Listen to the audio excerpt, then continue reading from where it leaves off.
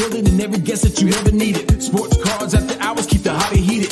Updates, hobby talk like you never seen it. Sports cards live and none could ever beat it. Sports cards is a lifestyle. Sports cards and we live now. Welcome to another episode of Sports Cards Live with your host, Jeremy Lee.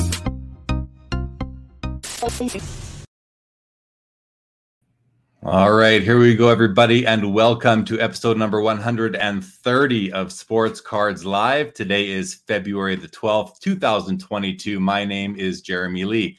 I do want to thank last Saturday's guest, Tim Getch, CEO of ComC. Great episode with Tim, his third time on the show. Check it out on the YouTube channel in the archives. By the way, tomorrow is obviously Super Bowl. We will not be doing Collectible Live tomorrow, taking the week off, back the following week. Next week, however, we will have the PWCC Premier Auction Party with Adam Gray and possibly Jesse Bro Craig from PWCC as well. And also, tomorrow night, after the Super Bowl, I will be appearing on the Rollin' with FD channel. It is in the ticker right now. This is the show. That is FD, and he is having a show tomorrow night with several people joining him over a couple of segments. I will be on with him at 6:30 Pacific, 9:30 Eastern, along with some other people that are shown right here. So be sure to check that out. Looking forward to joining FD and actually meeting FD for the first time. And that will be tomorrow live during his show. Shout out to channel supporter Whatnot.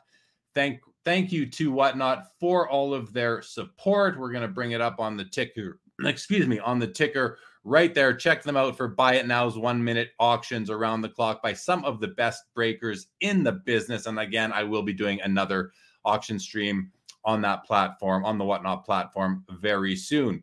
Also, don't forget, Sport Card Expo is in Edmonton, April 15th to 17th, and again in Toronto, June 2nd to 5th. And of course, the Mint Collective is coming up on March 25th to 27th, and I will be at all three of those events. Thank you to all of you subscribers, viewers, podcast listeners. Greatly appreciate you all. And I must say, I love, it seems every episode we're getting one or more people who've always just listened coming into the live show and joining. I invite all you podcast listeners to try and make it out to a live show sometime. It's so much more fun to have you here. All right, let's get to tonight's guest. As always, your comments and questions are in play, so don't be shy. Tonight's guest got his start in the hobby back in 2000, busting packs at Target. In high school, he was running group breaks on YouTube and Blowout, and in college, started buying and selling vintage. In 2015, he started working at Heritage Auctions as the sports consignment director, left in 2020 to go off on his own as an independent sports card and memorabilia consultant. His favorite teams are the Florida Marlins, Miami Dolphins, Miami Heat, and the Dallas Stars. And his favorite athletes are LeBron James, Tom Brady, Miguel Cabrera, Wayne Gretzky, and Tiger Woods. Originally and currently hailing from Miami, Florida. Let's bring him out. Nick Cepero, welcome to Sports Cards Live. How are you doing tonight? I'm doing well, Jeremy. How are you doing? I am good, man. Wow, that was a mouthful, your intro, but I'm glad there's a lot there. You've been around for a while in this hobby. You've got some great experience. I think the audience is going to be interested to learn all about it, your journey so far. Before we get into all that, though, Nick, tomorrow is the Super Bowl. Do you have any picks? Do you have any favorites? Are you a fan of either of these teams? Where do you stand on tomorrow's big game? I honestly just want to see a good game. Honestly, I think the Rams are going to win, and I think they're going to dominate based off their dominant defense. So I'm pretty bullish on the Rams tomorrow. I think the score is probably going to be somewhere around 27-14, maybe. You know, I definitely think, the Rams defense isn't going to allow more than 20 points. All right, there you go. You know, I don't really have a pick myself. I'm not informed enough, but from what I'm hearing, most people are picking the Rams. So I'd probably bet on the Bengals in that case, go contrarian and probably win, but we'll see. We'll see how it goes tomorrow. I'm looking forward to it. Do you have anything planned to watch the game? I'm in Indianapolis, so I'm going to the Pacers game tomorrow, and then right after the game, heading home and, probably just watching by myself on the couch. Yeah. Nice. We're having some friends over, going to watch the game, have some dinner, and then I'm going to go on rolling with FD after that. So should be exciting. I'm looking forward to watching the game too. I'm sure everybody who is with us tonight and in the chat, welcome to everybody who is there. We're going to get to you guys all shortly, but I see we have some here we go. Cutler's Card says the Rams D is going to take it, so that's consistent with what you're thinking. Frank Estella welcome says go Matt Stafford. You know, as I was showing you before, I picked up Matt Stafford's Topps Finest rookie card, a refractor today. Just found it at the local show, and what a beautiful card. Here, I'll show it. I'm going to show it on the after hour show too, but I picked this up today. But I also picked this up today. So if you don't follow me on Instagram, I showed them on Instagram, but I picked up both a Stafford and a Joe Burrow rookie today at the local card show, thinking, you know what? I'm going to go against one of my kind of rules, which is don't buy a card the day before the biggest game the player ever played, because you're probably going to pay a premium. But I thought, you know, these two weren't that expensive. I'm going to, they're going to help enhance my experience tomorrow of watching the game. And I got to, you know, spread a little love around at the local show. So not too bad. And beautiful cards that I just really couldn't take my eyes off either of them. This one was actually graded, and I actually broke it out of the slab today, because I'd never heard of this grading company, but this is here's the remnants. This is the case it was in, and you can see how I managed to get in there just by hammering at the top and then putting the flat edge in and opening it up along the edges. But this was graded by HOFG.ca, Hall of Fame grading. Joe Burrow in a 9. Anyway, it's been freed from that slab. I think it looks a little bit better in the mag holder. So let's get to you now, Nick. Let's get to you. Enough of the football game. We're all going to watch it tomorrow. I want to start with your history in the hobby. Let's talk about your journey, learn a little bit more about you and what you're up to. So you'd mentioned to me that you started group breaking in high school on YouTube. So were you actually, and I said in the intro, were you actually the group breaker, or were you just participating? I mentioned to you that you were breaking, but I'm not 100% on that actually. Yeah, I was an approved group break host on Blowout Cards Forum. So pretty much, you know, hosting group breaks, you know, from, you know, pretty much from my room in high school, my childhood home. And it was fun. You know, it was a way for me to kind of enjoy the hobby. Back then, it's not as it is today, you know, where everything is live, you know, everybody's busting live. You know, back then you actually just recorded your, you know, once it filled, you randomized everything. So everything was just recorded, you know, via camera, and, you know, and then you uploaded it on YouTube. So nobody really watched anything live, you know, so, you know, everybody wanted to see the packs being busted, but actually you didn't get to pretty much watch the break until it actually happened. So, which is pretty different from today's, you know, standard, to where I don't think anybody would probably allow somebody to kind of not break it live, you know, anymore. So, you know, times have definitely changed, but it was a fun. I kind of just did it because it was the easiest way for me to afford breaking product. You know, I kind of just rolled. You know, I would join into the group break myself, so. I'd buy in, and maybe I got a spot for free, you know, in the break for hosting it, you know. And, you know, group breaks are fun, but they're also a lot of work on people's end. You have to do a lot of sorting, especially if, you know, if it's base heavy, you know, set like a Topps football or a Topps baseball, just, you know, standard, you know, type of products where you're busting a case and you're getting 2,000 base and you have to, you know, ship out every card. You know, that was fun, but it was also rewarding. Sometimes you hit in the break, sometimes you didn't, or sometimes you hit something good for someone else, and that was the joy of doing these group breaks. Yeah, and you're right. Things have changed. You need to break live now. People are weary that there could be a lot of funny business if you're not doing it live, keeping your hands in the screen at all times, all the cards, the packs, you know. So makes sense. It has certainly evolved quite a bit. But so you then moved on and started dealing in vintage cards. So why did you kind of pivot over from breaking modern stuff to dealing in vintage singles? So I kind of I shifted away kind of from modern. I mean, modern's the era that I grew up in, and I was always attracted to those cards, and they always have a place near and dear to my heart. But, you know, vintage really caught my eye in college, just because, you know, I was really attracted to, you know, the stability of having a Hall of Fame rookie card. So I wanted to build every Hall of Fame rookie card. And I pretty much built my entire for baseball, and I got close in football. I just never completed it. I built pretty much every Hall of Fame rookie in college. So I had just local guys that were buying collections, and they knew that I was the guy to go to.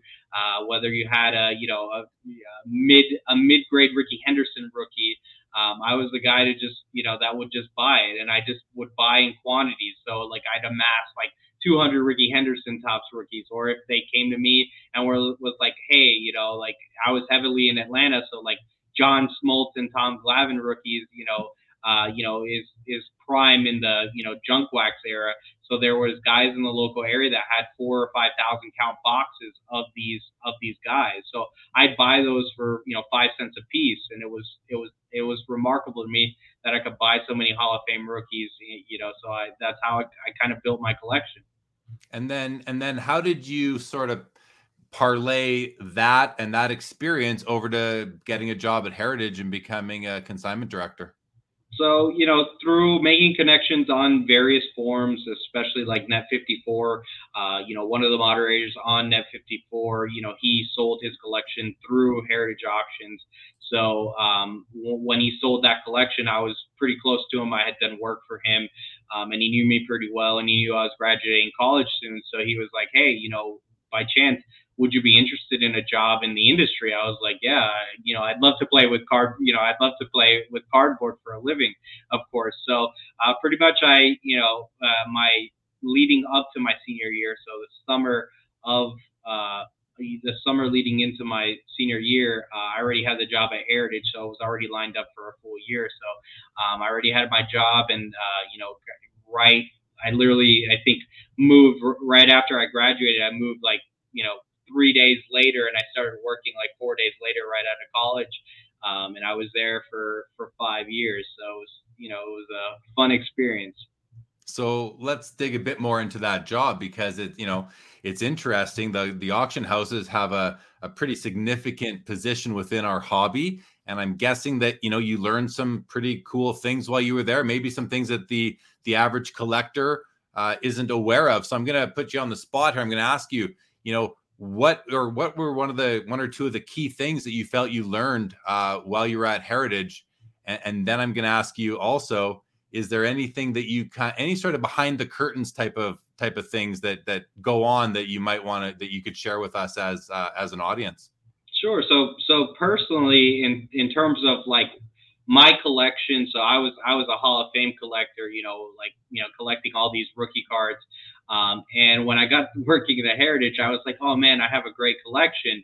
And you get to see, some of the best collections in the world being offered, but you also get to see the quantity of stuff, of all these cards. Like, anybody could go on the PSA population reports and tell you the quantities, but when you're actually looking at it in person and, and handling these cards on a day-to-day and seeing how many come through, even in raw state that you need a grade, it's pretty remarkable, and it kind of showed me, hey, I kind of want to shift away from this. So that's what kind of led me to liquidate, most of my Hall of Fame collection and gravitate toward, rarer pieces, and that's probably, the insight that, I probably have. Like quickly, I kind of was like, within a 4 or 5 month span of being at the auction house, I kind of was like, I really don't want the more, the stuff I see every day and handle every day. I want the stuff that, comes through the door, but like, maybe is offered 3 or 4 times a year,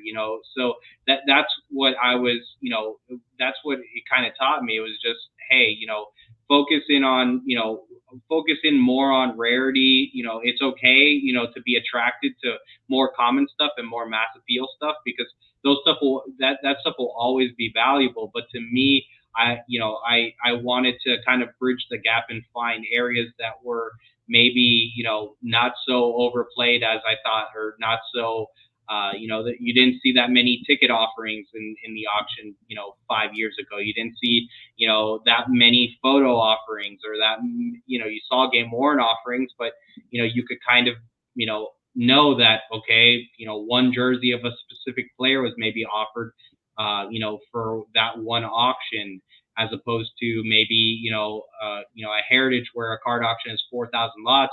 You were, there was 45, Jordan rookie card offerings. So that, it kind of put a lot of things in perspective for me. That's a great answer, man. I mean, there's a whole movement right now amongst, what I'm sort of consuming in the hobby, as far as people are looking for and valuing scarcity more than I think we were, up until pretty recently, generally speaking, of course. And, when you said that you want to acquire pieces that you only see maybe 1 or 3 times a year. I had Burry Klein on with me on Collectible Live last week, and he made the comment that he's not looking for what he referred to as one-click sort of items, things that you can find with one click on your computer. He likes the hunt, and does that resonate with you? Like the hunt, are you interested in the hunt as well, or do you want the things to sort of just appear in front of you and make it easy to find?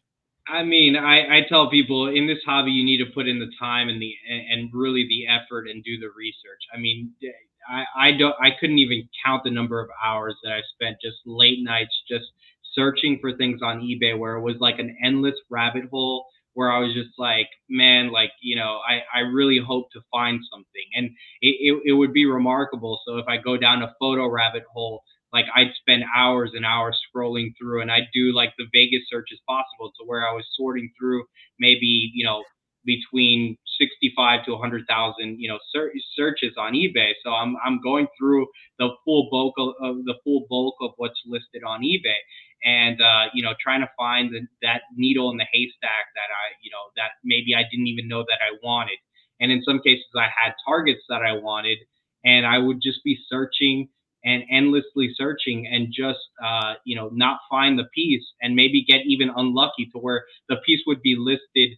I remember this Peyton Manning photo specifically. For photography, he's a very tough, he's in the era where it's kind of a cutoff for photography. So photography kind of cuts off in like the mid 90s. So I was searching one night, and I was like, man, maybe I could find one. And one just I was like, maybe there's not one available. I know they exist, but maybe there's just not one available at this time. I went to bed, and then I wake up to a text messages from one of my buddies who also collects photos. And he's like, hey, I woke up this morning and I bought a photo. And he sent me a photo of a Peyton Manning. And I was like, man, I was searching till 4 o'clock in the morning, and I saw when it was listed, and it was listed at 6:30 in the morning. It was like the difference of 2.5 hours to like, finding something that you really need. And, it just didn't coincide with what, and my buddy got lucky. Funny how important timing is when you are shopping on eBay. You never know when that item that you are looking for is going to get listed. It could happen in the middle of the night, and by the time you wake up, it could be gone. Lesson learned. Note to everybody: check your eBay at least once an hour, 24 hours a day. There's your advice. Don't sleep. Yeah, don't sleep. That's right. So I want to go back though to Heritage for a moment. Is there anything sort of like any trade secrets, like that kind of, nothing that you can't speak of, nothing confidential or that you shouldn't share, but anything that kind of like people would want to know about what goes on at the auction houses that you'd be able to share?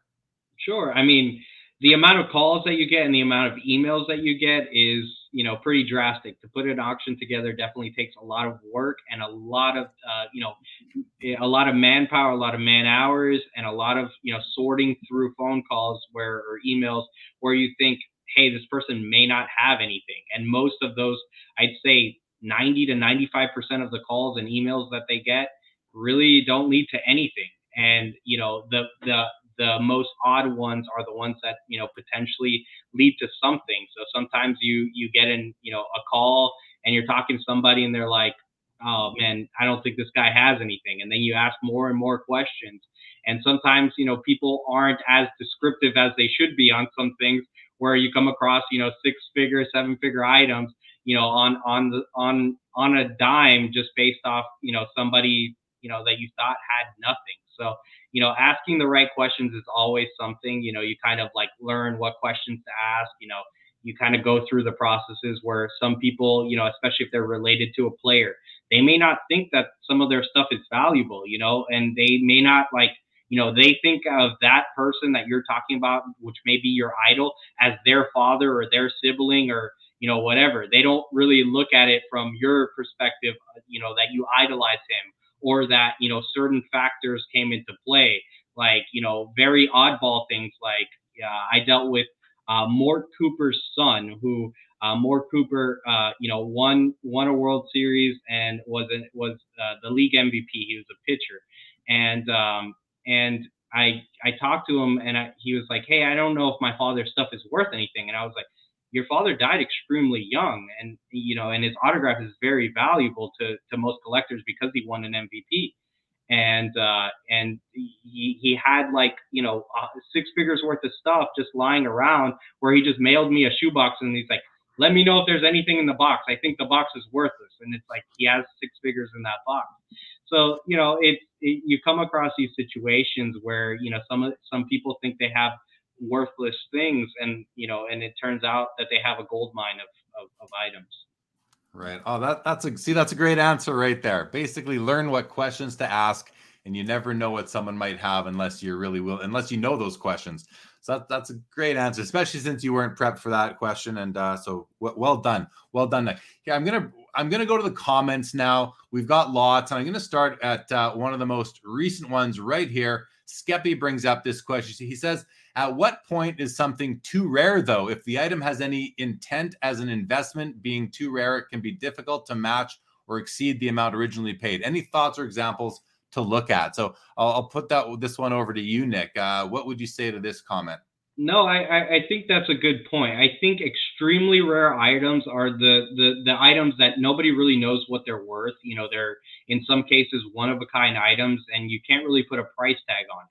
And that, when it comes to an auction setting, is very tough because you as the individual consigning, or you as the individual buying, don't really know what it's worth, or you have maybe an inclination, hey, this should be based off rarity, it should be worth X.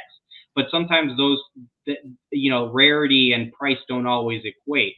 So, I really think that, it's one of those things where, like, photography is one of those examples I use. A lot of these photos, have, one type 1 or just, a few. And there's such a limited collector base. Like, there's not, it's not the card market. It's not a buyer pool of hundreds or thousands of people. The photo market is very tight, and there's only 10 or 20 huge collectors of this. But when a rare piece comes up, it's driven by these collectors because they understand, hey, this is my one opportunity to own those items. And markets do take time to develop too. So sometimes you may buy a rare piece and think, man, I'm the only one that cared about that item at that point in time. But maybe you wait 5 to 10 years, and then people are actually looking for what you bought. So, markets do develop, and some markets take so much more time than other markets to develop that maybe corresponds more to the rarity, and the price will reflect that rarity. So that's a very tough question, and a good question. Yeah, for sure. A couple of follow-ups. That Steve Menzie, who runs the Sport Card Expos up in Canada, says, "I was wondering about that too, whether Gretzky's Sportscaster cards are too rare to be valuable." And I don't know if you're familiar with this card or not, Nick, but from my perspective, Steve and everybody else, they're too big to be valuable. But that said, I know they are valuable. They're quite oversized, and so I think that has a little bit to do with the fact that not everybody, not all hockey collectors or Gretzky collectors pursue that card. Jake Dahl says, like extremely rare George Vezina autograph or game-worn sweater. For those types of pieces, though, Nick, I believe there might be 1 or 2 known George Vezina autographs, I think, something like that. But a game-worn sweater, like, if something like that were to all of a sudden appear on the market, I mean, the value would be determined by the auction results. And I think that would be extremely valuable because it is such a historical piece of a pioneer, an original Hall of Famer, someone who's still relevant because they award a trophy every year and is named to the most valuable goalie in the league. So I think that would definitely be valuable if that were to appear on the marketplace. Anything to add to those before we move on? Yeah, I mean, those like some of those pieces that are extremely rare too. Us as like an auction appraiser, or like expert giving an opinion. An opinion's an opinion. Sometimes, people may not like your opinion of how you value something, but you're basing, a lot of my opinions comes from concrete, other concrete facts that have happened, other concrete sales that have happened. But with one of a kind items, you could compare it to something comparable and it get blown out of the water, or it just, flop just based off, who's bidding that certain day. It's pretty remarkable if one guy is not bidding in an auction, what impact it could have overall in, in for the market, and there's been times where an item sells one night in an auction and the next day a person is offered double or triple because somebody that night said, was like, I forgot about this auction and I need to have that item. And and a guy just overnight makes 3 times his money just because a guy missed an auction. I'm sure that happens, or I have to think that would happen more than we would expect, because it's all behind the scenes and done privately. So interesting points, man. Really interesting points. Okay, let's go back and welcome people to the show, even though we're 25 minutes in. But I want to say hello to everybody. Troy, great to have you, and thanks for keeping me updated on the Flames Islanders game. Jake Dahl, good evening to you. Anthony George says Nick is here tonight. Peter Kyler tomorrow on one of your content pieces. Surely a great show. Thank you, Anthony George. Albert Jones in the house. Frank Gastella in the house. Albert says FD is a good dude. D Perez says FD is excellent. Again, I'll be on tomorrow after the Super Bowl with Rollin' with FD. That's the name of his channel. Check it out. Hello, Jeff McMahon, Cutler's Cards, Daniel Busby. Jim is in the house. Jim, I'm still working on coming to the Vancouver show April 8th to 10th. Definitely going to work on it. Benny Cromwell, hello to you, and says, go Kings. Jordan Hudson, Jay Lee for president. I'm in the wrong country, Jordan. Joe Perot in the house. Good evening, Joe. Crack Card says, Jay Lee for PM. That's more realistic. I am in Canada. I could potentially be the prime minister of our country, but no, I potentially could not be. Pepino Man in the house says, I used to break in front of 7-Elevens as a kid. Breakdance, that is. Can just see you breakdancing, Pepino. Philly Joe, good evening to you. Jake Dahl, what's going on? Birds on the bat. Skeppy in the house, as we know. 0-0 in the Flames Islanders game. Thank you very much, very much. Purple Haze in the house. What is going on? Mike Molesky said, there we go. You're watching one live. Kids are in bed. Welcome to the live.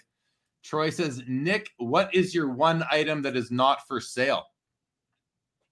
One item that is not for sale. That's very tough because I have a lot of items that are not for sale. It's very tough to really pinpoint one item. Me, I kind of, I do sell stuff now and then, but my photography pieces and stuff are just harder to part with. So, I'd say some of the ones, maybe behind me or that I'll show later in the show. I'll show some pieces, in the show, and, I pretty much guarantee you that most of what I'll show today is not for sale. Not because it's the most valuable items that I own. It's just, it just reflects like who I am as a collector, and, and it's personable to me. So there's just a lot of, stuff that is not for sale for me. I just can't pinpoint like off the top of my head, like one item that, is just not, yeah. It's a question I don't like. It's not that I don't like it, but when someone asks me, like, if you could only keep one card, which card would, and it's usually people who aren't collectors that ask that question. If you could keep one, what would it be? It's like, I don't know. You could ask me if I could keep 300, which ones would they be? I'd be more equipped to answer. I couldn't pick just ones. Like, take them all at that point. I don't want any. Yeah, I think for me and you, Jeremy, like that we, you amount such a vast collection, and there's people that have very consolidated collections currently. So there's people that have consolidated their collection to the point where it's like very easy to pinpoint like one card or one item within their collection. But when you have like thousands, and like I have, tens of thousands of cards where, most people will be like, oh, some of those cards are worthless. Well, they're not worthless to me. Like if like I, it's like my 1,000 Marlin card collection. It's like, I got precious metal gems. I got good cards in there. I got, but like, I feel like I'm the only one or one of the few people that care about that stuff, but they're, very meaningful to me. Yeah, for sure. I think that it's similar to when you're a player collector, but your player isn't a GOAT, or even close to it, let's say. And those cards, because you had an experience as a youngster, those cards, those items are going to be very dear to you. And most of the rest of the hobby could probably care less, but it doesn't matter. Who cares? It's what's important to you. All right. Lucky K says, hello, all. Smash that like button. Thank you, Lucky K. And Tom Bullard, good evening to you. 1-0 for the Flames. I just checked the goal. Very nice to see. Go Flame. Troy, you were beat to that reminder, but thank you. Chris C., welcome to the show. All right, let's keep on going, Nick. We're going to switch it up now. Let's talk a bit about memorabilia. We're going to talk about a few things that aren't sports cards here on Sports Cards Live tonight, but they're related. They're kind of, they're part of what we as sports card collectors, they're still in our periphery. We still are aware of things. So we're going to talk about some memorabilia. We're going to touch on tickets and also photos, which are really what make up your background. But let's start with memorabilia for a second. I want to talk about the importance of photo matching when it comes to memorabilia and the parallels between photo matching a piece of memorabilia to grading a sports card. So why don't we start off by I think everybody understands what photo matching is. In case you don't, it's when somebody who owns a piece of memorabilia finds old pictures of that player wearing that memorabilia and then can match markings on that piece of memorabilia to the photos that they find. That's photo matching. So how important, Nick, is photo matching towards generating a value for an item? And, to me, it's like, a photo matched piece of memorabilia is similar to a graded card, and a non-photo matched might have some similarities to a raw card. Can you just address all that? And are there similarities there, or is it completely different? No, I think photo matching does bring standardization to the hobby. I mean, it's pretty remarkable that it's a relatively new thing. Like, photo matching did exist, let's just say, 5 to 7 years ago, but it wasn't as prevalent. So like now the auction houses, it's like, pretty much, spending a lot of time or, hiring, newer third-party authentication companies like Resolution Photo Match, or some of the other ones that do photo matching, to, evaluate the pieces in their auction to, try to get a photo match, because the photo match adds a substantial value to your item. In some cases, a photo match jersey could sell for double or triple what a non-photo match jersey is. Not to say that non-photo match jersey isn't real. There's just concrete evidence that a layman could just like look at, like, me not knowing anything about a jersey per se. I could look at a jersey and say with my own eyes, based off the hit mark on the left shoulder, and based off that photo, that is the exact jersey, because the hit mark, appears to be, an exact match, or certain threads within a jersey, or certain repairs within a jersey. So there's various things that you could look at to match, and it creates a very standardized, and a very, I'd say a very simplistic way of looking at a jersey, as opposed to a letter of authentication telling you, hey, this jersey came from X game, but that, it doesn't provide any evidence to, how it got to you, or why it came from that game, as opposed to a photo, which is, that the direct visuals is giving you everything that you need to know about that jersey. Right. So let me ask this question. In sports cards, we as collectors, investors, hobby participants, many of us wonder sometimes why a card wasn't graded. So you think, well, so you really only are looking, many people are only looking for graded cards. And when you see one that isn't, you kind of question why it isn't graded. Now with memorabilia, it's hard, you can't just send the item away and it comes back photo matched. There has to be that research, that investigation has to occur, and there has to be the existence of some photos. So with that said, you think back to to memorabilia. Let's just call it vintage memorabilia, where the players wore the items several times, sometimes for a whole season or more, but definitely for more than one game or several games. They often wore it many, many times. So it might be easier, I would think, to find a photo match for some vintage memorabilia pieces. Whereas modern memorabilia, oftentimes the players are wearing a different jersey each game or each period or each quarter or whatever, just to generate that product. And therefore, it's going to be harder to find photo matches because that memorabilia is not nearly as used. There may not be any scuffs on, any stick marks, puck marks, blood, whatever it may be, just general wear. So with all that said, for the memorabilia collecting community, what level of expectation is there generally among the buyers that they, for them to expect or to want there to be, or to require there to be photo matching on an item that they're going to buy? Some are going to be nearly impossible. So 50s and 60s, even 70s, even 80s and 90s. It really depends on the quality of what you're working with in terms of the photo archive that you have access to.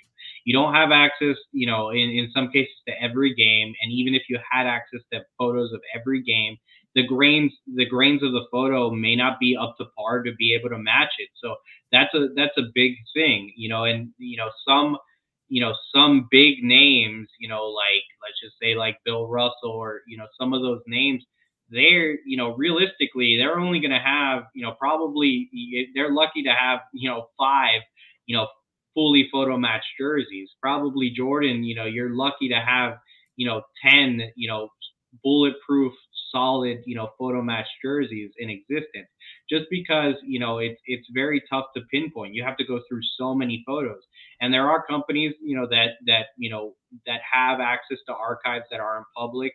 So that's also helpful, and and information is king too. So let's just say a photo archive is discovered and then published online. Well, if an auction occurred a year ago and that archive wasn't available, and new evidence shows, a new photo pops up that you had never seen before, and that could provide you with a photo match that you need for your jersey. So just because a jersey isn't photo matched at that point in time doesn't mean it can't be photo matched down the road. And also, sometimes these auction houses are selling 2,000 to 4,000 lots, or 1,000 lots a night.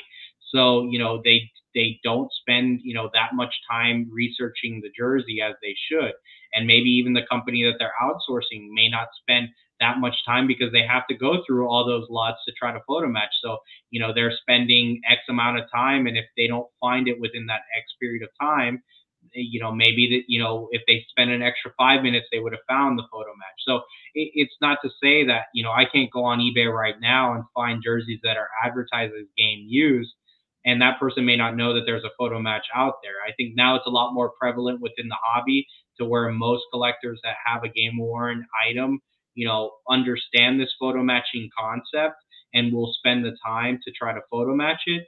And now companies, of course, the more standardized stuff, like, when you have a Migray or when you have a Panini, or, companies that are actually selling, or Fanatics, companies that are actually selling this, they're already giving you the, exact paperwork that you need to try to photo match that item, or just giving you the photo match itself, like Migray does.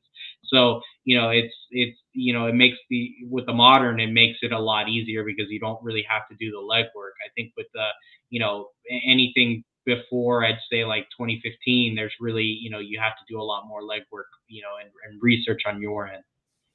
I want to bring up this question here from Albert Jones. He says, couldn't you find a photo of the item, find a mark in that photo, and then add a mark to the memorabilia later on? So basically commit fraud. You can, and people do this.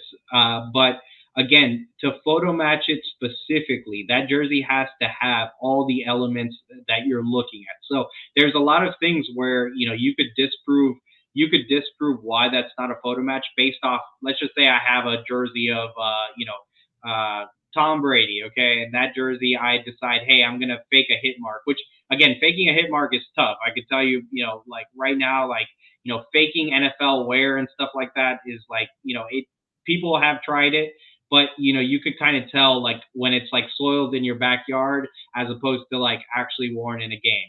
And and everything has to line up. So like people don't realize a lot of these numbers, are in some cases a seamstress is customizing these jerseys. It's not like this is just manufactured to where every jersey has the same manufacturer patches in the same spot. So most of these jerseys, their nameplates are all custom nameplates, and that placement is done by a seamstress. So every nameplate is different. So you could pretty much pinpoint everything within a jersey to pretty much find it. And also a photo match is also subjective as well as a card grade, like, similar to a card grade. I could look at a PSA 10 and tell you 10 reasons why it's not a PSA 10, or tell you 10 reasons why it's a PSA 10. In the same light that I could look at a photo match that somebody is claiming to be a photo match and say, I don't necessarily agree, or I think maybe it's a photo match, but I don't think there's enough evidence to jump to the conclusion that that is a photo match. So, that's why you have style matches, or that's why you say, oh, it's potentially a partial photo match as opposed to being a full photo match. Awesome. Okay, great answer to that. The great context, appreciating. Great comment by Albert Jones. We're going to go to Skeppy's question here. He says, I can't wait to get Nick's thoughts on game used versus player worn memorabilia cards. Side question, do you think the hobby really understands the difference and significance between the two? I'll put it to you, Nick. I'm all about game used. I think the companies are getting away with a lot by putting, player worn stuff, or even stuff now where they're not even disclosing what you're getting as a patch. So they just say this is a patch. It's not even related to the player itself. So I do think that's a problem within the hobby, and I do think the hobby puts too much weight on stuff that's player worn just because it comes out of a specific product. So, if you're getting a National Treasures, RPA per se, that is specifically saying player worn on it, to me, I just really don't see the allure of like how you're comparing a patch, like, or even a logo man for that matter, how you're comparing a logo man that probably came out of, in some cases a retail jersey or just a game issued jersey, a spare jersey, where, in some cases you're getting products, it along the same lines of high end, like Flawless, that's saying specifically that this item is game worn. So I really do think that there's a huge discrepancy in value there where, collectors don't really, aren't reading in between the lines. They may not care. And I think that's, I think down the road, I think that's going to bite some people. I really do think that. I think that, as time goes by, I think people are going to place more value in what the card actually says on the back, as opposed to, just buying because historically speaking, the product sells well. Like, if you think about all this stuff too, it's like National Treasures. Okay, Panini got the license in 2009. That wasn't that long ago. It's not like history. Oh, it's like a 10-year span of history. It's not like history can't change 10 years from now. And I do think people have already gravitated toward, the Flawlesses, and the higher end products that are, telling you, hey, this is actually game worn. I think you're 100% correct. I personally believe that the hobby will eventually put significant premiums on pieces that are game used versus just player worn. Makes a lot of sense to me. Okay, I want to right here. Thank you, T-Dot. Appreciate that very much, and welcome to the show. TB12 says player worn patches are garbage. To me, they're not garbage. They're just a design element, just like anything else on a card might be. I'm not saying that they are a fair replacement for or substitute for a game worn piece of jersey. To me, they're just something different. They're just a design element.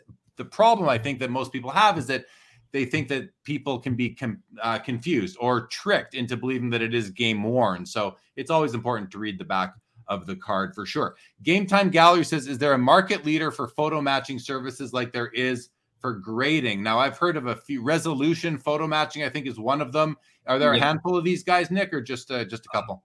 There's just a couple right now. There's a couple popping up, that certain companies use, like Sotheby's has their preferred that does maybe there's companies that like Resolution will do, everything for the jersey. There's another company owned by David Randolph, and his company also does along the same lines as Resolution does. And there's other companies that'll, maybe are catered to, their specialty is maybe photo matching a sneaker or something like that. So there are those companies popping up. I'd say Resolution is probably the best when it comes to your jerseys. And also the bigger companies like MyGray will, since they have access to, and they have the rights to NBA images, they charge a lot, but they do, do a service to where you could potentially send in your item to try to get the photo match. Yeah. Okay. Good stuff. Good stuff. Thanks, Troy. 2-1 Flames. Good to know. That's good for me and my team. Birds on the bat. Julian says, to me, player worn are passable, just not ideal. What Panini is doing now with the in quotes, this piece of memorabilia isn't associated with any player event is the unacceptable one. And to me, that's just it's a design element. They're just being honest. The fact that, listen, we're not trying to tell you this was used in a game. It's just made to make the card look nicer. So I don't consider that unacceptable. I think it's acceptable, but again, and I do like that they're that clear on the back that it was not associated with anything. But at the same time, I do see both sides. But I think it's, again, once you kind of just figure, it's a design element. Okay, fair enough. Move on. Let's see. Junk. Here's a fun question: would you rather have a game worn patch, or a sticker auto? Yeah, game worn with a sticker, or hard signed with a fake, I guess. Game worn with a sticker, hard signed. Yeah.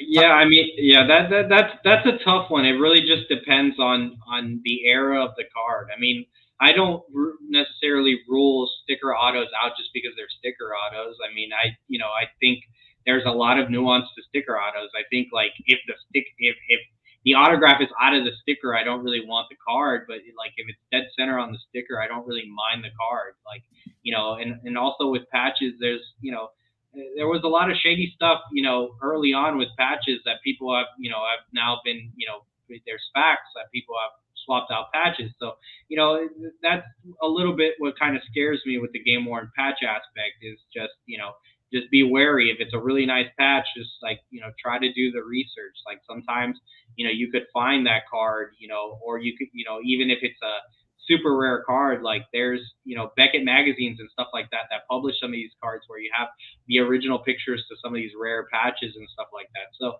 I do some digging, always stay on top of things, always stay on top of the forums, just because one person says it's fake doesn't mean that it's fake. But, if there's evidence presented that it's fake, it's likely fake, you be the judge there.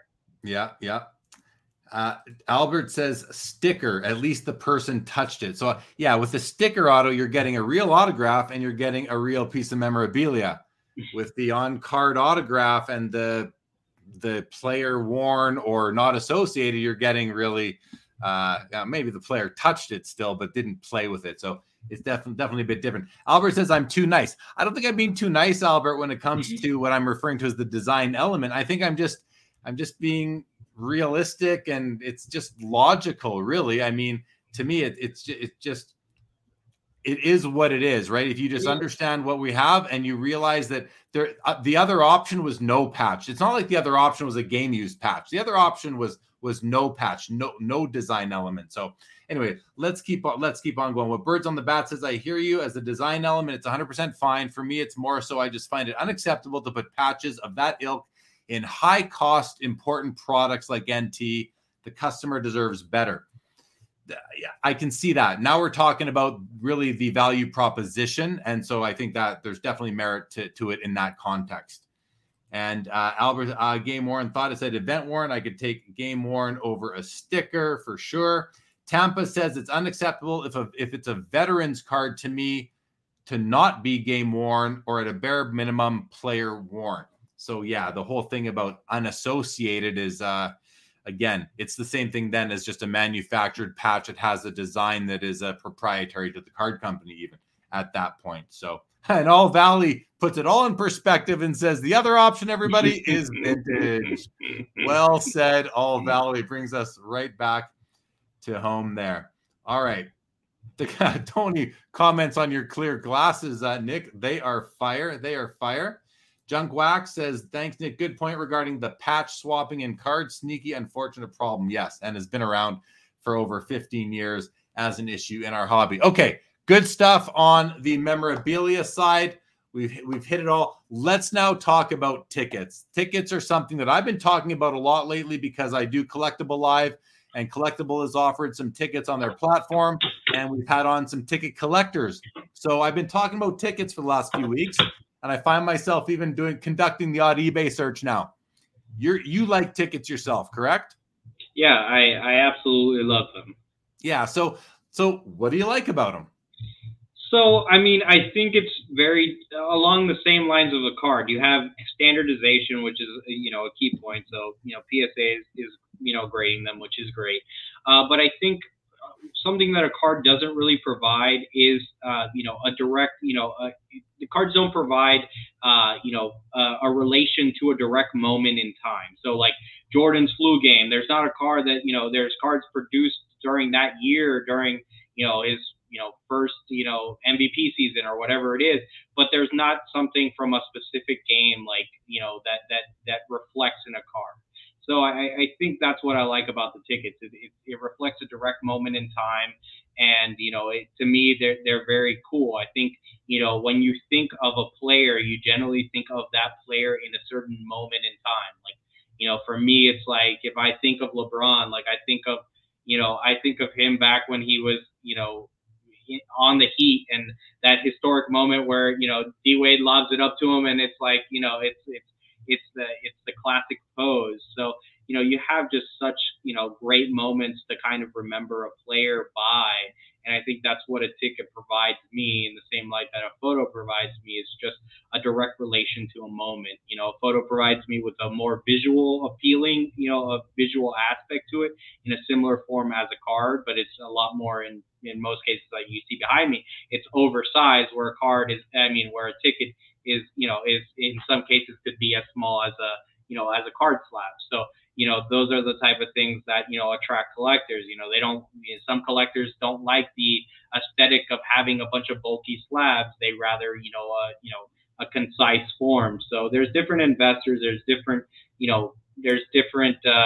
type of perspectives of why people collect tickets. That's kind of mine. Is just, it reflects a moment. And I think, a card really can't provide me with a specific moment, or very few can.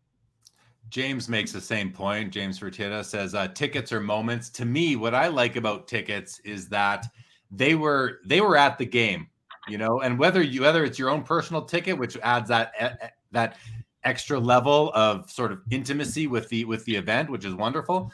But to the extent that you're buying it on the secondary market, that ticket was at the game, whereas the cards were not at the game, unless you took a card to a game, right? So I think that's a pretty cool added layer. And then the other thing is the natural scarcity, the organic rarity and scarcity of these tickets. I mean, we've all been going to events our whole lives, and some people kept their tickets. I kept some of mine. Some people just threw them out. How many times have you walked through a baseball stadium, a hockey arena, whatever event, and you're walking on ticket stubs because people get it and they just drop them on the ground? No respect. They just drop them on there. How many times have you done that and walked over them? So I think the added level there is the organic rarity. Go ahead. Jeremy, I don't walk over those tickets. I pick them up. That's what I do. There's plenty of times where, like, people don't understand, if it's the first game of the season or something like that you're at a game and you're at a, player's first game, and, people just drop the ticket or the program on the floor, and you're just like there picking it up. Like, I've literally been in instances where, like, for instance, when I was in Dallas, when I was working for Heritage, I lived in Dallas for 5 years. And Connor McDavid scored his first goal in Dallas, and he achieved his first hat trick in Dallas as well. I was at both games, and I remember him scoring the first goal, and I remember having I had tickets to, I had my own tickets to that game, and I'd gotten from the ushers, I'd gotten like 11 programs.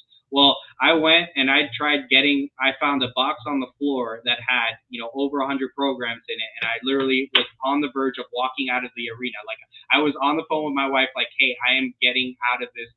I'm taking home 100 programs, and this is going to be a great day. And the usher stopped me. He's like, you can't take that. We're going to put these back in the, I guess they had a program like archive or whatever. And I was like, but I want them, and like they're historical moments to me. So there's people that think that's just paper trash, and and now unfortunately most events are now digital. So I think there's a play there that's going to come where it's going to be more of an NFT formatting for the tickets, to where you actually have something that you could keep, a relic from that game. And I think maybe it could be valuable. I'm more of a physical asset type of guy, but I don't knock something that, is, was used to get into a game, like, and converted into an NFT. So, that I like it. Good. Jim says Pelé rookie card just sold for 1.3 million. What do you think would be the first sports ticket to reach $1 million? Probably a debut of one of the GOATs. I mean, the Jordan ticket that's up at Heritage right now, I think is over $300,000 right now. So something like that would probably be the first $1 million ticket. Tickets are tough because as you mentioned, Jeremy, like let's just say the attendance was 10,000.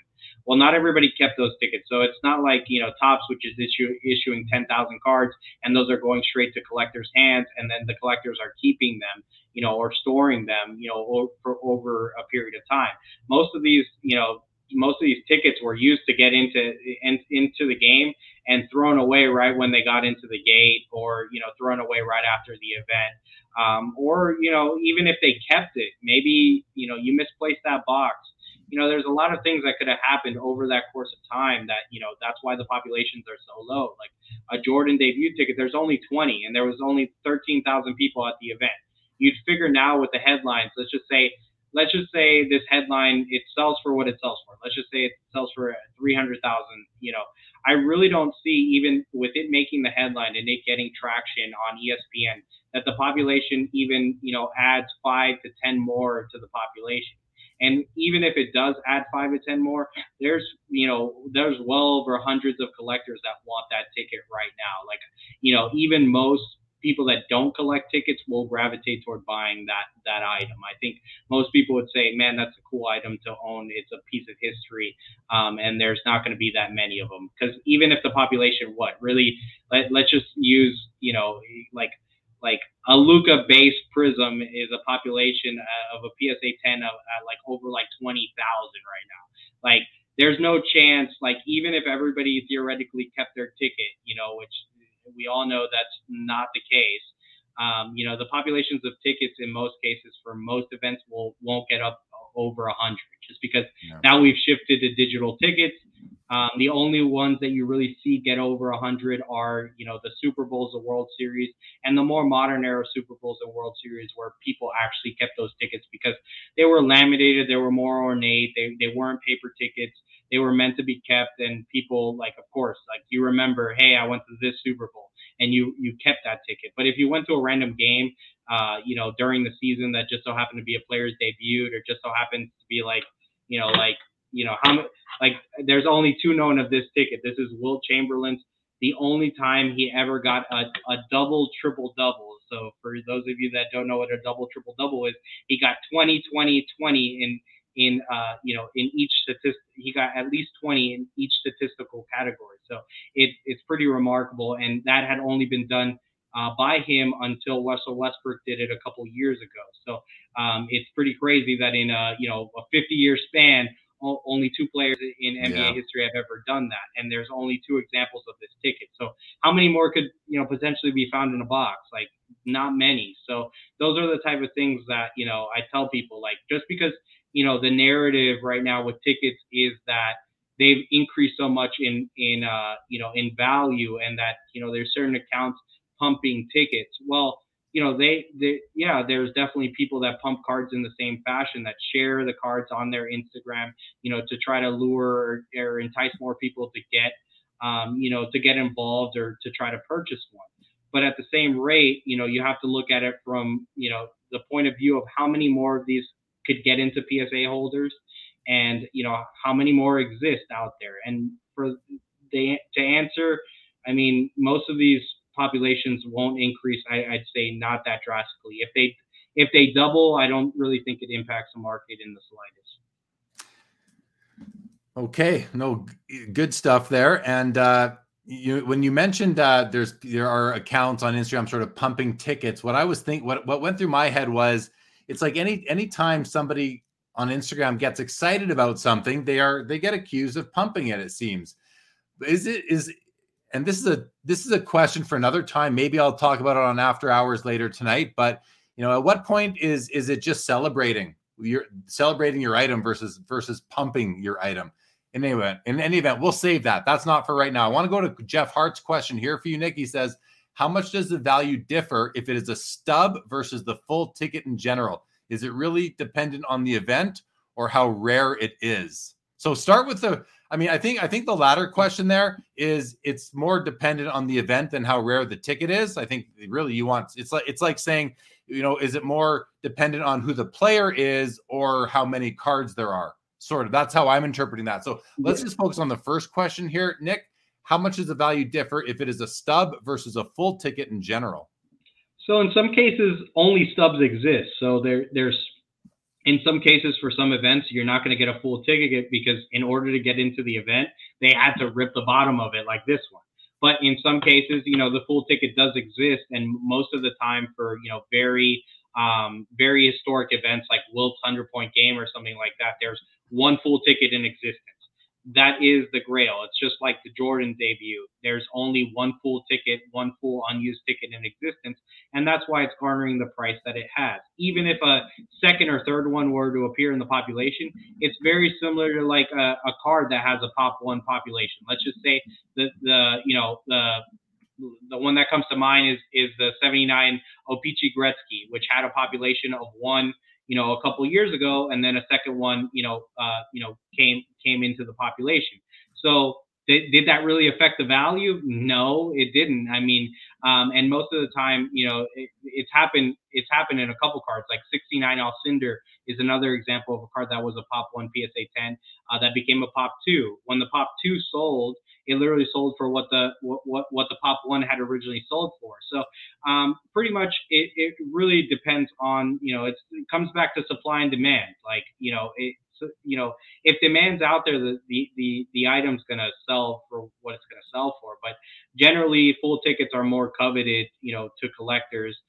But in some cases, you have to go with the stub just because it's what's available. In some cases, if the ticket is rare enough, I mean, that's the only time that you're going to have, if there's only 3 known right now, let's just say the population doubles or triples to getting close to 10. Well, there's only 10 people in the world that could own that item. So that's the way you got to look at it. So, it's very rarity. Similar to those. It's rarity. What about this? What about a ticket that wasn't used, that wasn't taken to the game, versus one that was? Is there any meaningfulness to that? I don't think so. I think most people are, especially coming in from the card world, are going to look at that unused to like, the same fashion as you look at other collectibles. Like, let's just say an unused iPhone compared to a used iPhone, like an original iPhone 1 compared, like how many of these, remained, that are in the original box that were, it's like similar to the video game dilemma. Like how many of these, everybody had this game, but how many kept it sealed? So I think it comes back to that dilemma where it's like, I think the full ticket and unused ticket will always be more coveted because it's going to, reflect better condition wise. It's just going to look more aesthetically pleasing, and the population is going to reflect that. So that's kind of my take on it. Right on. Troy says, some of my Red Wings Stanley Cup tickets are a moment in time, and some have mustard stains. I'm sure some smell like beer as well. Bent Cardboard says, can tickets be considered SP as their limit to the venue attendance? They're limited to the venue attendance, and nowadays hard tickets printed versus electronic tickets. So, I mean, I think are tickets overall just becoming obsolete? And then, but also, I mean, there are commemorative tickets. You know, some events, while tickets are being generated electronically, there is still sometimes the option to print or the option to get them from the box office. Is there a difference between like a season ticket, which may be more nicer, more design, more images on it, versus like a Ticketmaster ticket? Which one is more desirable, generally speaking, or is that still kind of unknown and determined collector by collector?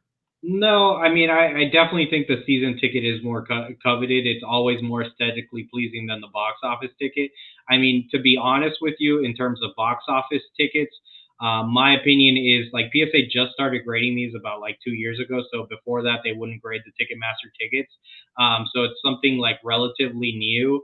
I, value the season ticket, a lot more heavily than I do, just because, if you've been collecting tickets for, like 10 years, you're kind of like, you never saw a value in having the Ticketmaster ticket because, like PSA wouldn't grade them. Now that they're grading them, now there's of course more added value, and not to say that some of those aren't rare, but generally those are in better condition for the most part because, you probably got it in some cases, halfway through the game, or you got it, or like there's a lot more that could go wrong with the season ticket because like in some cases, a lot of these tickets came in sheets.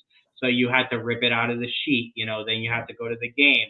And then like, especially if it's like a bigger ticket, let's just say I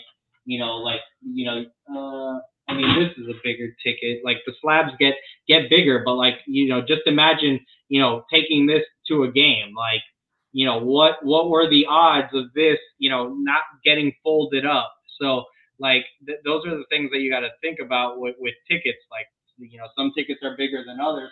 Some tickets are massive and like meant to be worn around your neck, so like, there's various different things. I think the bigger tickets are, generally more aesthetically pleasing, but they're generally in worse condition just because like they generally went in your pocket or they went somewhere, so they got folded up.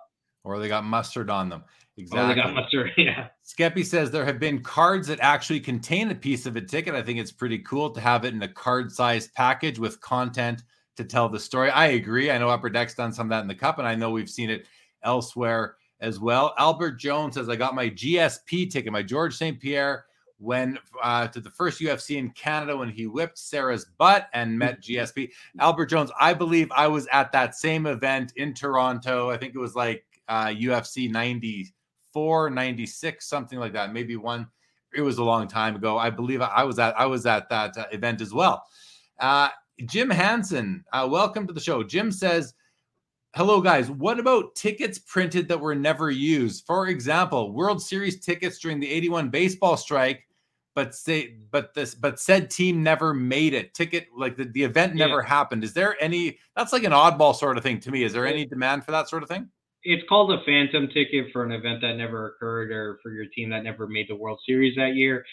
Generally, there's, very limited value. It's, like there's still a market for it, but it's like, it's very minimal. Like most of those phantom tickets sell for like $10-20, just because it's, it's a cool relic or something like that.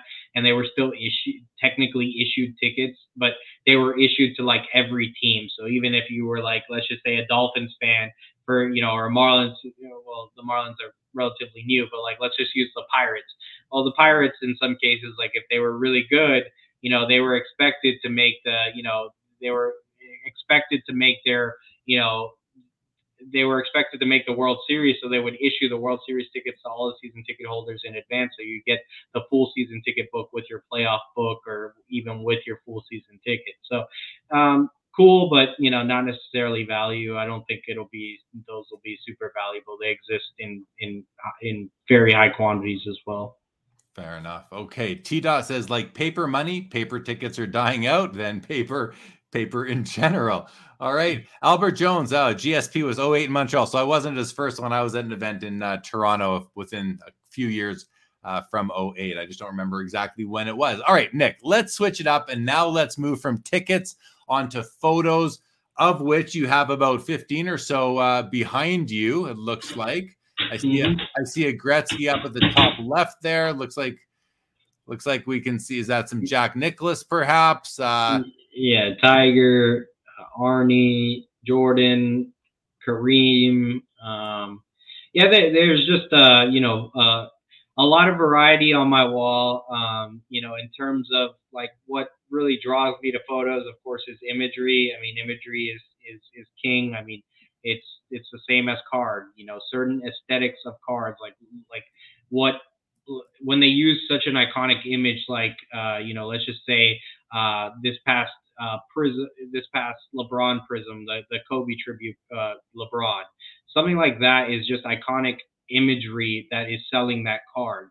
If it were any other image, that card would not sell for what it sells for. Like, to me, like, Topps Chrome is a perfect example. Like LeBron Chalk Toss Topps Chrome is a perfect example where imagery is selling that card, not so much the rarity in some cases. It's just, that's what a photo provides me. So, and a photo could, actually reflect, a card. So, and these photos are much more rare than the card itself. So this is Raymond Brown, his only card. So this is, a Cuban issue. And Raymond Brown is a Hall of Famer. This was used for the 45-46 Caramelos Deportivos set. So he was a Negro League player, Hall of Famer. And you have like, stuff that you could relate even to, the MLB players. So like, the original photo used for the 52 Topps Manor, the 51 Bowman, those exist. And, I mean, they're well into the six figures now.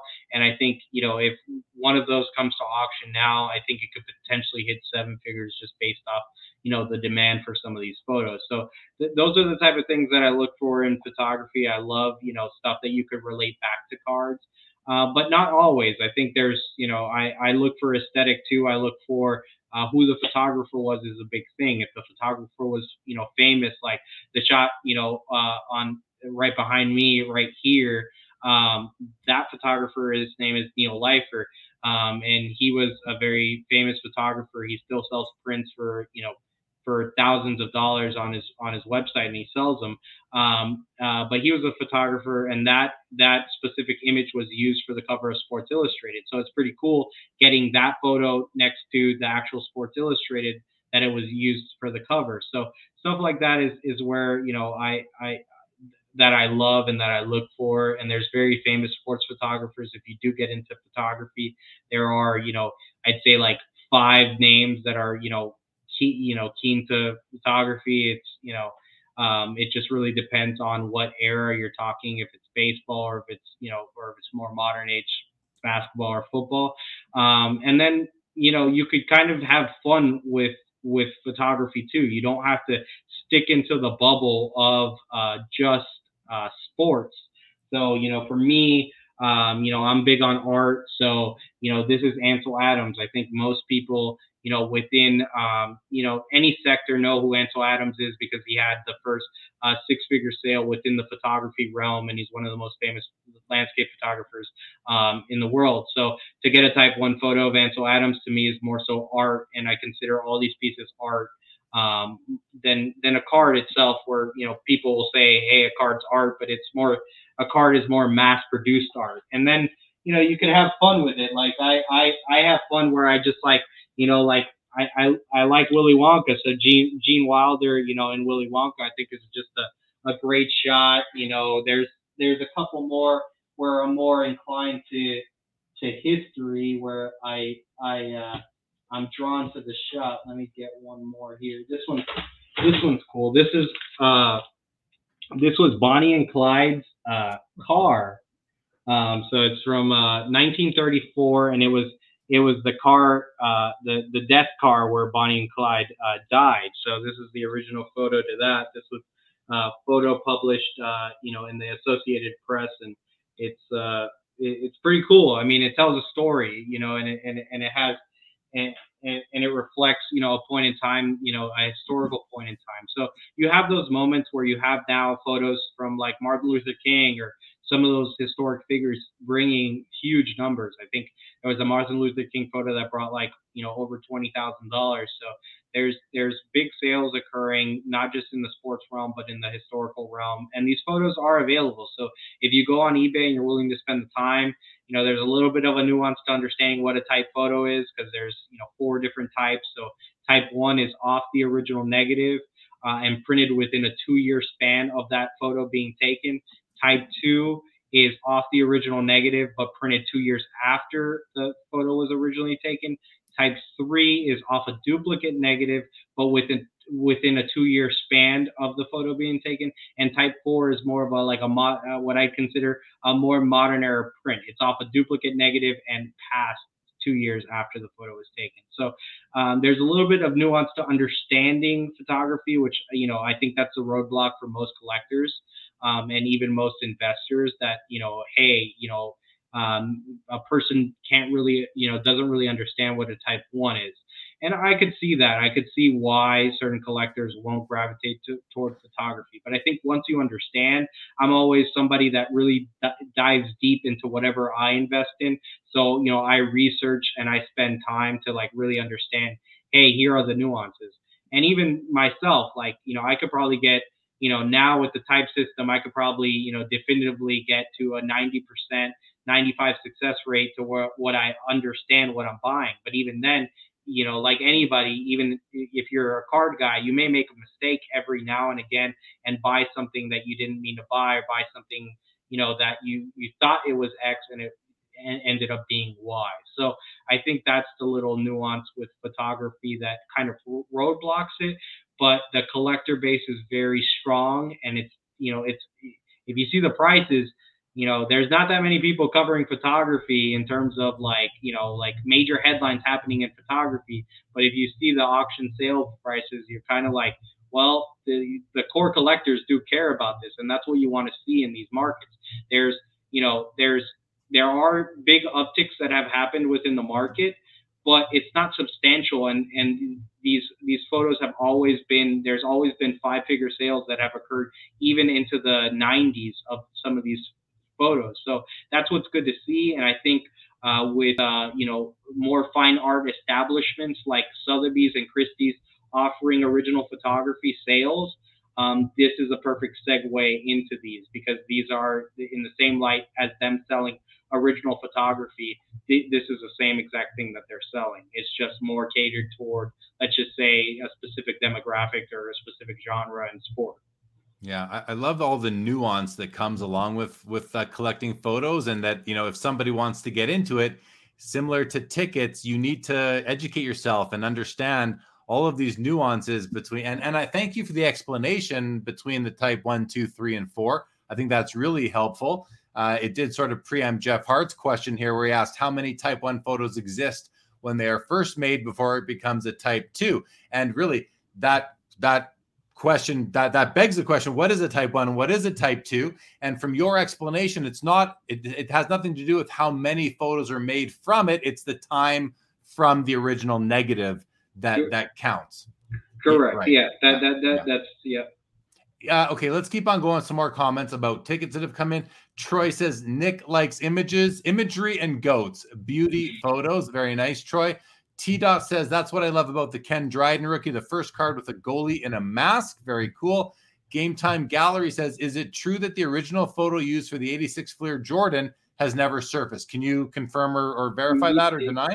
Correct. It's never surfaced. And there's people that have spent more hours in the day that you could think of, trying to find that photo. And, to everyone's knowledge, we don't think it, type 1, we don't think it exists. Just based off ample research. There's guys that have spent much more time researching and went down a rabbit hole of making so many phone calls that I'm sure it got old to some of these old time photographers that. But if that photo were to ever surface, you definitely hear about it, read about it, and it definitely be 7 figures in my opinion. Well, there you go. Maybe that'll be the first $1 million photo if and when it actually does surface. Philly Joe says, in short, who is the photo owner? Can you I think there's got to be layers to this, right? The original negative might be owned by one person. The photos behind you are owned by you. Is that right? Correct. Yeah. The photos are owned by me. So, these are all printed, photos, off the original negative. But I guess the question, sorry, Nick, I think the question, like, are you then able to take these photos and like lend them to a newspaper to print? Technically, no. So, I mean, the negative is where the rights are, in my opinion. So the negative is what is used to produce these photos. So if you have the original negative, you could do as you please. If you want to use that negative and print potentially, if you have the original negative, you could theoretically print type 2 photos. But generally, again, it's like similar to printing a card, right? If you print, 1,000 type 2 photos and everybody has a type 2 of that image, it's not worth anything because supply and demand isn't going to be there. A type 1 is just is a lot more valuable because it's within a certain time frame. So based off the stampings on the back of this photo when exactly it was printed or what era the paper was. So you could date some of this paper. So there's a full paper art paper guide pretty much. So, nuances to like Kodak paper, to like what era, this Kodak paper was used from, 1972 to 1976. And it's a specific labeled paper that you could date. So there's very nuanced things to photos, but the original owner is the person that took the shot and still owns the negative. So if you were the original photographer, I don't necessarily think that you're entitled to that if you sold the negative, because the negative is what you have. So even if you have a digital version, should you get paid on it for being the photographer? Yes, but if it's printed, I think they should get paid within the digital formatting. So if it's used within digital content, the original photographer should get paid. But if it's actual printed, then the owner of the original negative should get compensated. Okay, thank you for that, Philly Joe. There you go. Michael Ham, good evening to you. He goes on to ask, what about vintage slides? Is there a market for vintage slides? Is it a subset of the whole photo collecting community, or where does that fall? Yeah, it's not as big for sure. Vintage slides, they're not aesthetically pleasing to look at. They're generally relatively small, so it's a little bit of a tougher market. Like you could still find Jordan original slides that sell for $50 to $100. So there is a market for them. There are people buying them. They're cool, but I just don't think they're aesthetically pleasing. And they. Maybe if they came in a PSA holder, maybe there'd be more allure to them. But for right now, I don't see that much play in them. All right. Okay. Good. Back to who owns it. CM makes the very what I'm sure is a very accurate comment. The copyright law is complicated. Triple V says, I like to collect pre-war cabinet cards and Gerard Richter original photos and limited print, some of my favorites to display. And I think that's a big piece, is display. I mean, we want to enjoy what we have for sure. And Facebook user, if you're on Facebook watching and your name doesn't come up, you can go to the top of the post. There will be a link there to a StreamYard site. Click the big blue button and it will share your name. So anonymous Facebook user says, I have many negatives. Can someone take a negative and cut it into more pics and subsequent negatives? I'm not sure about that, but I think that's a little bit beyond. I feel like it's a little bit beyond the scope of the discussion. So we will just move on to. We're going to move on to our next topic. I'm seeing a few more comments come in here. T. Dot says the original photographer pics may be owned by the business they work for. Yeah, lots of nuance there. Let's move on. I want to. We had a couple of other topics we were going to discuss. One of them was sort of dealing in the lower tier segments of the hobby. And in a previous discussion, you had mentioned to me something about diamonds in the rough. And I had mentioned to you that, there's the narrative in the hobby that people have been priced out. I'm not saying it isn't true. Many people have been priced out of the hobby. My retort is always, there's always cards you can collect and afford. Just go to ComC. You can buy several cards for 9 cents if you want.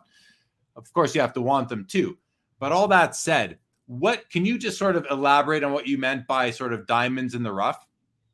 I think gravitating towards stuff that people aren't looking at, or just gravitating toward understanding what actual rarity is. I think most people wait for, somebody to post on, social media, or, just social media in general, just because it's such a prevalent is so prevalent in our hobby.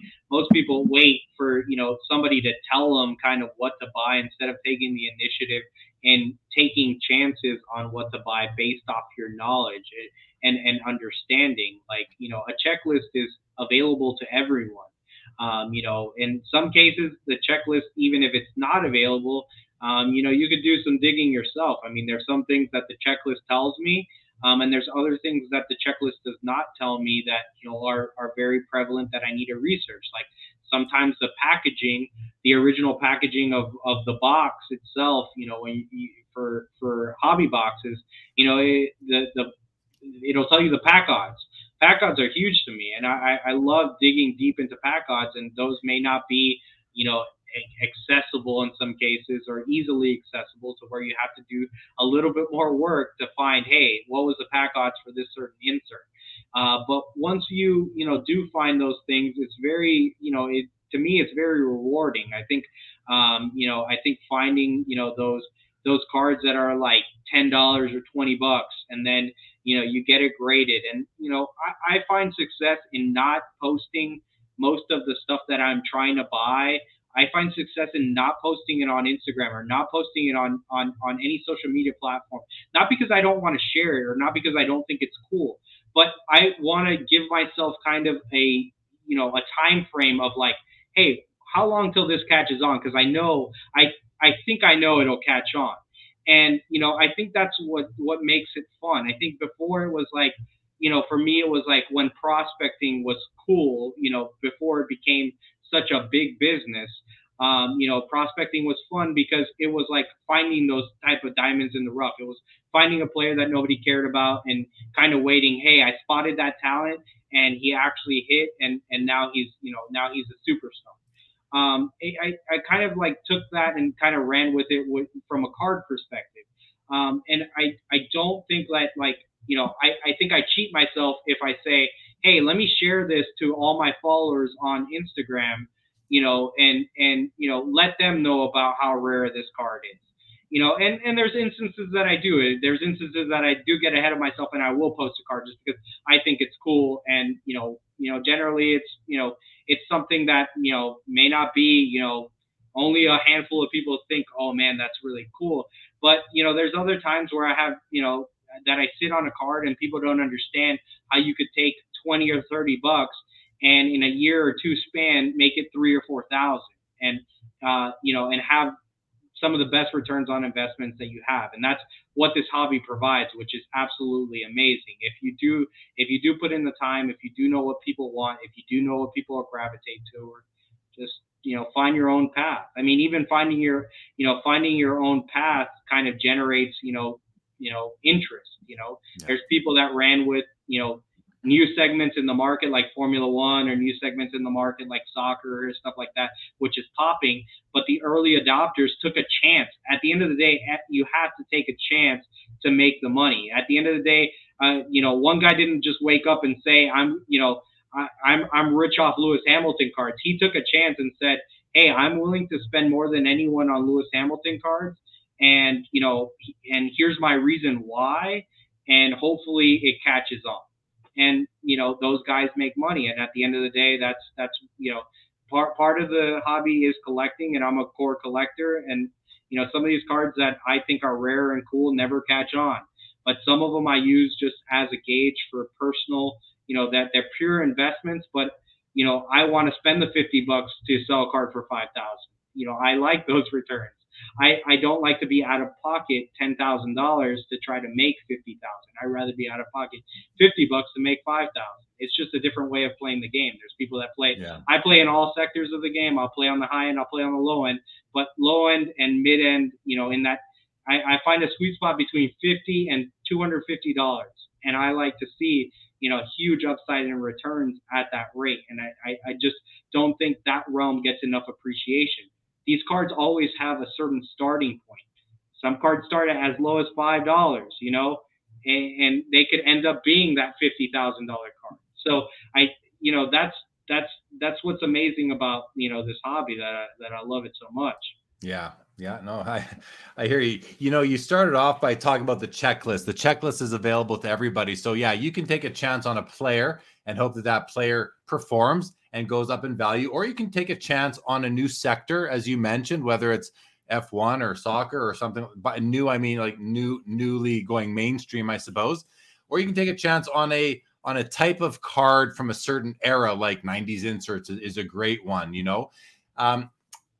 Skeppy brings up the comment. He says, what's worse is people buy with hopes that a social media influencer will eventually pump it up. So for me, I've done that. I've bought items because I felt that they had room to grow and I thought they were really cool. I wanted to add them to my collection. So I'm out there buying as much as I can, not going public about it because I don't want to drive up the cost on myself. And then it's not with the hope that a social media influencer will pump it up. It's with the hope that the hobby will catch on and realize that these are cool and more people will want them, and that will drive the values up. So it serves two purposes. One, I get to collect something I really like, and number two, it's going to appreciate in value, which I don't know anybody who's against that for assets or collectibles that they own. So I think that it's interesting. It's not about a social media influencer pumping it. It's about the hobby celebrating it because it's cool. It's going on with tickets right now. Even we've talked about them a lot. More and more people are talking about tickets. I think tickets are cool now. I didn't care about them before. Now I think they're cool. Why? Because I've become informed. I've talked to more people. That's all it is. There's nothing nefarious about it. Troy says, not everyone here is here to make money. I'm a collector. Fair enough. I think we all have, if you're watching this show, you have some collector in you, but none of, like I just said, no one's going to be upset if what they own goes up in value. You're only going to make the money if you sell it anyway. So good stuff. Interesting topics there. Interesting topic. And Skeppy says, sounds like Nick likes to zag instead of zig. I like that. Yeah. Stay ahead of the curve to the degree that you can, for sure. Okay. Good stuff. That was well done, Nick. I thank you for your insights. Really, really interesting and a good topic. Let's move on. We are running short of time. There's two more things I want to cover for sure with you. The first one is Fanatics and what you believe their next move will be, should be. I mean, we've obviously the Fanatics getting the licenses has been done to death by hobby content creators. Fanatics acquiring Topps a month and a week ago has been covered to death by us content creators. But that's okay. Let's touch on it one more time here. And instead of talking about what they've already done, let's talk about what you think their next move is going to be. Personally, I just think Upper Deck is up for grabs, and I really, I just think it's such a valuable brand to our hobby. I think it's, maybe, again, in Canada, it's a very valuable brand because it has hockey. In the States, it may not be, that appealing, but I think people forget just the core products that they have and the core licenses that they have, which, aside from hockey, I mean, they have, Marvel, which to me is huge. They have golf, which, I enjoy golf, so, not many people do, but, again, they have good licenses that I think are useful.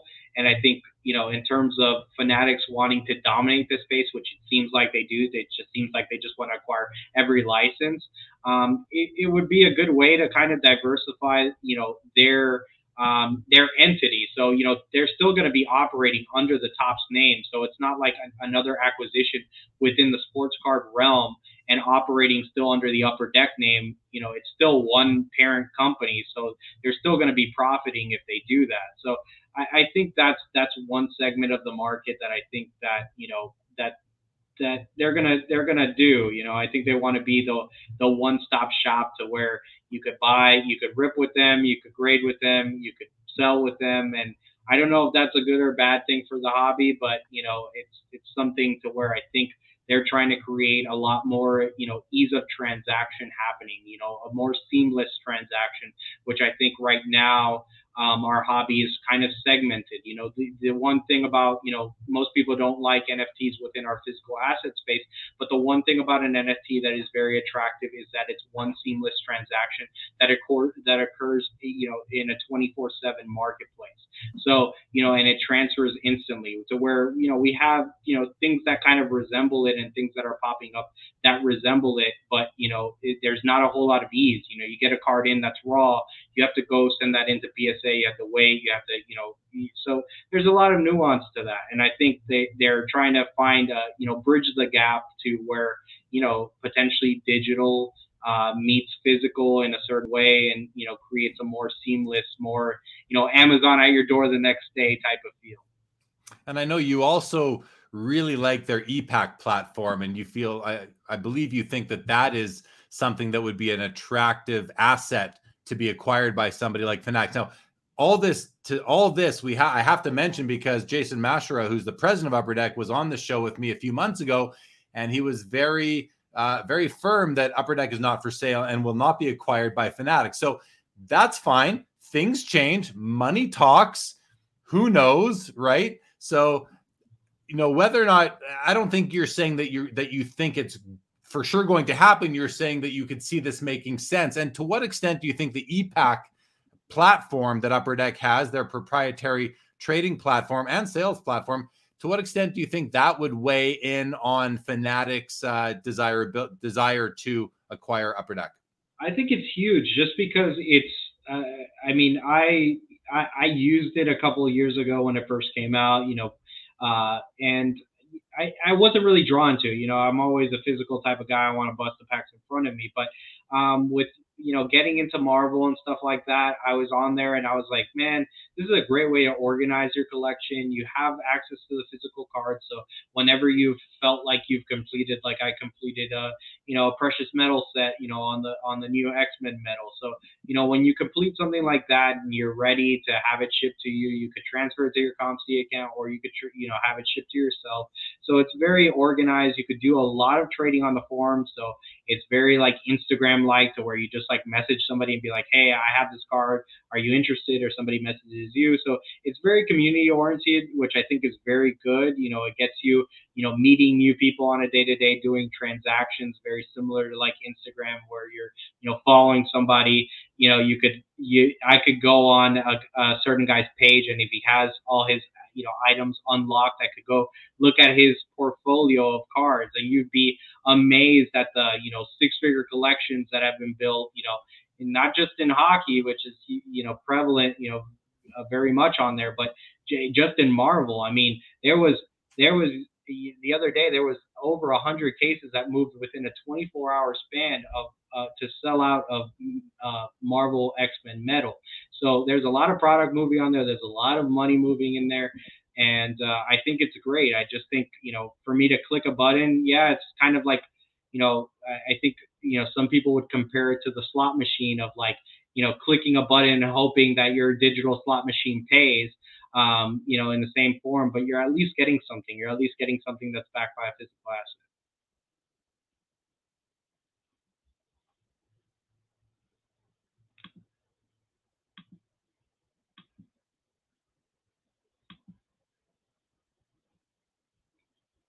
Jeremy, I think you're muted. Thank you for that. Yes, I was muted. I was going crazy over here.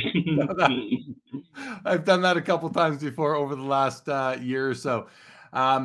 Okay, no, I was just saying thank you for that explanation. And I do think the EPAC platform is something that has value. It's very slick, and no doubt that other card companies might like to emulate it or acquire it, including Fanatics and Topps. But as was mentioned, Jason Mashara has said several times that Upper Deck is not for sale, so that might be all for naught. But the move seems to make sense from those of us looking in from the outside. So, okay, good stuff. I'm going to bring up Troy's comment. Great insight you have shared tonight, Nick. Love your knowledge about photos. Very cool. That's very nice. All valid. Yes, I wasn't. That was my fault. I had muted myself. And the Flames are up 3-2. Thank you, Troy. Good to see. Good to see. Okay. So before we get on to our final topic, which is more about you, Nick, I'm going to just let everybody know After this show, I will be coming back on a new stream on the channel for After Hours. Going to be going over some viewer comments that I had taken from or really noticed from some of the videos over the last couple of weeks. Some really great comments. So just some good discussion topics there among a few other topics. So be sure to check back in about 10 minutes after we end this show with Nick. I'll be back again on After Hours on this same YouTube channel. And also tomorrow after Super Bowl, I will be on Rollin' with FD. That is this right here. This is his thumbnail for the show. He's having on several content creators after Super Bowl tomorrow night. So looking forward to that. He's got a couple of waves of that happening. I'll be on with him at 9:30 p.m. Eastern tomorrow night. And no Collectible Live tomorrow because I'm going to be watching the Super Bowl, as will many of you, I am sure. Okay. With that, Jeremy Pringle, welcome to the show. Says I have 2 tickets from Randy Johnson's perfect game. Keep them. That's pretty cool. Good. That's pretty cool for sure.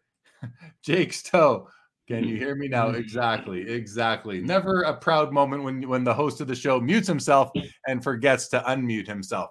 Okay, Nick, you're doing some content creation of your own right now. We've had streaming on the ticker tonight.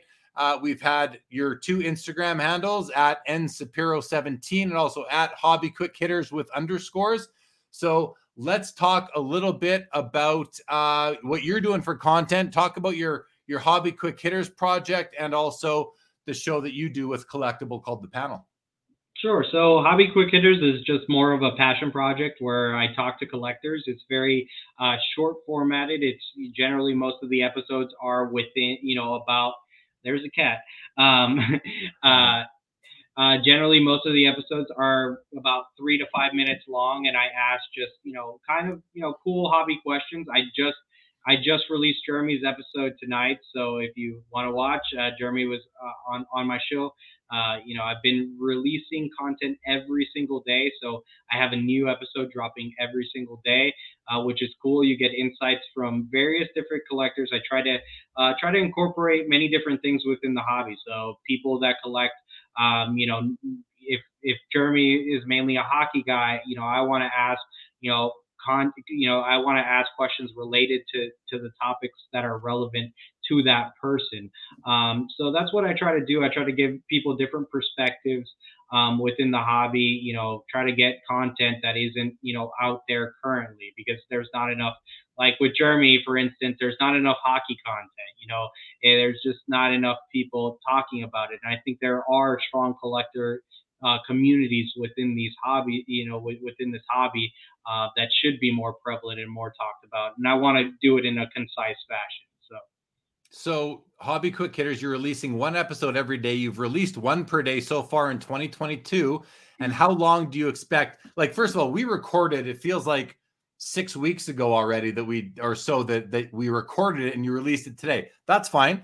But how long are you planning to do this for? I'm going to try to do it the full 365. So my goal is to just, do 1 a day. I've been, consistent. I think your episode was episode 44. So, I had a lot of these in my lockbox to where I recorded, over 60 in the first go around, and I'm going to start recording again, over the course of the next couple of weeks. And I'm hoping to get a little bit more, some of them become, if you're talking about current events, may get a little bit outdated to where, like, I had Super Bowl predictions or something like that, and the Super Bowl's about to happen. So,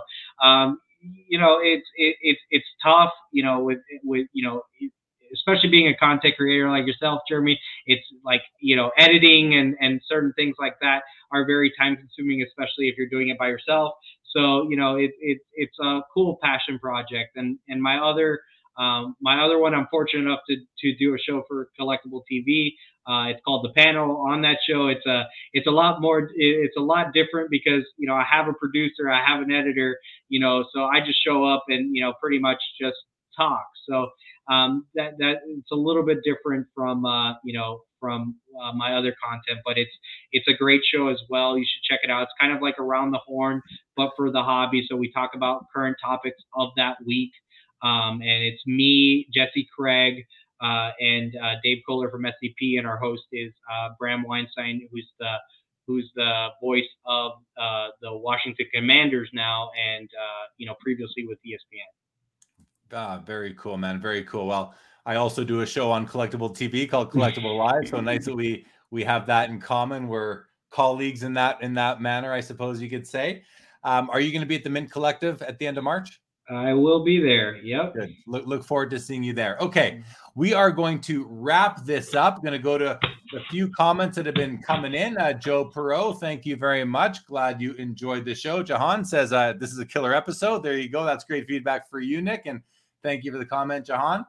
Birds on the Bat, thank you very much for tuning in as always. Darren wants to, how long are the episodes, Nick? And you'll check them out. Very ambitious. Yeah, they're, as you said, they're 3 to 5 minutes sort of thing. So each episode, I feel like ours might have gone a little bit longer, but you never know. And Troy updates me for a final time, 3-2 for the Flames, end of the second period. That's good for my team. Awesome stuff. Thank you, Jeff Hart, for the comment.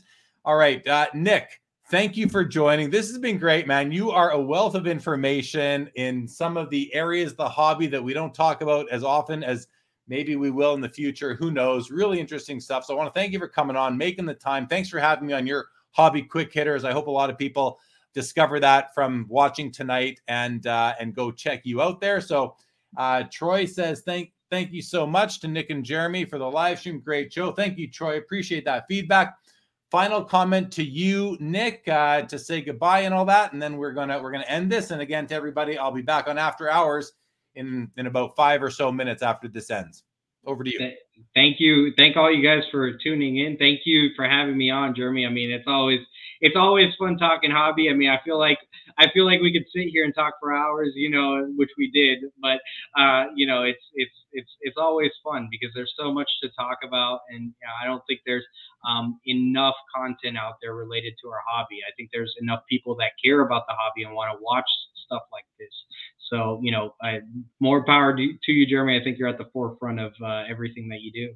Oh, I appreciate that, man. Thank you so much. So keep doing what you're doing. I appreciate it very much. Junk Wax Packs, thank you all for a great show. Thank you, Junk Wax Packs. Philly Joe learned a lot. Me too. This is a great episode, Nick. Hang tight right there, everybody. Again, I will be back on After Hours. I'm looking forward to this episode of After Hours.